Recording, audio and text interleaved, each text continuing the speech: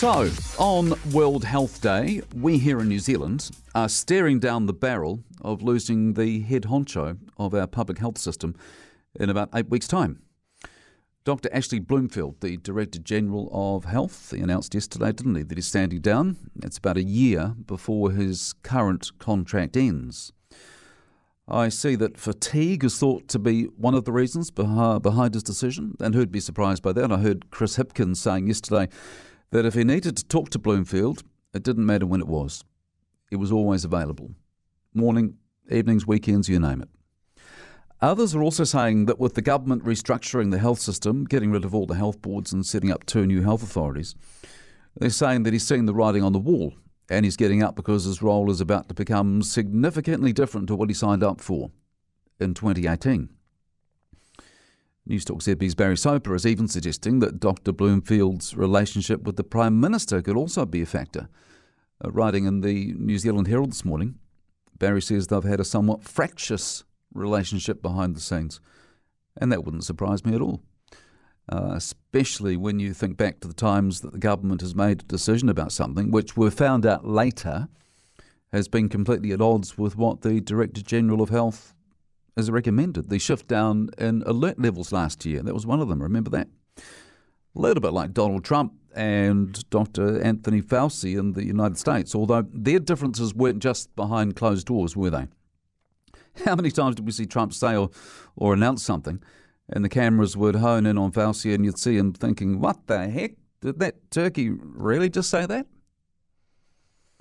The only time we got close to that here in New Zealand was when mountain biking advocate and former Health Minister David Clark threw Ashley Bloomfield under a bus in front of the TV cameras. Who can forget that? Clark said at the time Bloomfield had accepted responsibility for quarantine cock-ups at the border. And poor old Ashley looked very sad indeed. I think a whole lot more people fell in love with him at that point. Quite rightly, Clark eventually lost the health portfolio. Bloomfield held on to his job, and now, as far as we know anyway, he's bowing out on his own terms. So too are a couple of his sidekicks, also getting out apparently because they're just worn out. And who could criticise them for doing that? The question now, though, regarding Bloomfield is what will his legacy be when he walks out of the Ministry of Health headquarters in July? There is no doubt that over the past 2 years he has become the most well-known and quite possibly the most well-liked public servant we've ever had in this country. We all know about the Ashley Bloomfield T-shirts, tea towels, coffee cups, paintings, tattoos. Quite extraordinary, isn't it? The club rugby games that wouldn't have even got a mention, but Ashley was in the starting lineup and all the news media were there too. There was a point, wasn't there, where it felt like he could do no wrong. If you want evidence, though, that we didn't go completely gaga, I've got it for you this morning. I've done a check on the top 10 most popular baby names in 2020 and 2021, and Ashley does not feature. Nevertheless, he was idolised by some. Apparently, some women especially loved him. But what, and they may still do, but what will his legacy be? This is what I want to look at today. Will he be remembered as the calm, reassuring face of New Zealand's COVID-19 response?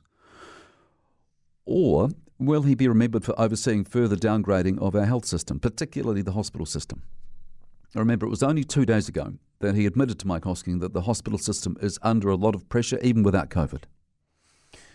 Remember too that one of the main reasons there was no shift in traffic light settings this week was because we have just 0.014% of the population in hospital with or because of COVID, and the system can't cope, which would be an appalling legacy for someone, wouldn't it? But I don't think that's Ashley Bloomfield's legacy. The state of our hospital system is the outcome of governments of all colours over many years underinvesting in it. And Ashley Bloomfield cannot be blamed for that. And that's why I think his legacy will well and truly be the significant role he has played in New Zealand's COVID response over the past 2 years. Yes, there have been cock-ups. Yes, the proverbial plane has been up in the air while it's still being built.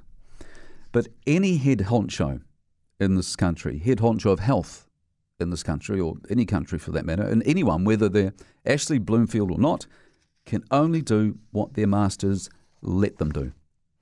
And that's why I think we need to judge Bloomfield on the basis of the person he is, not on the basis of the people who have forced him to jump through all sorts of hoops over the last couple of years. And I don't think he cannot be judged. It certainly cannot be judged on the state of our health system, which was a mess long before he became Director General.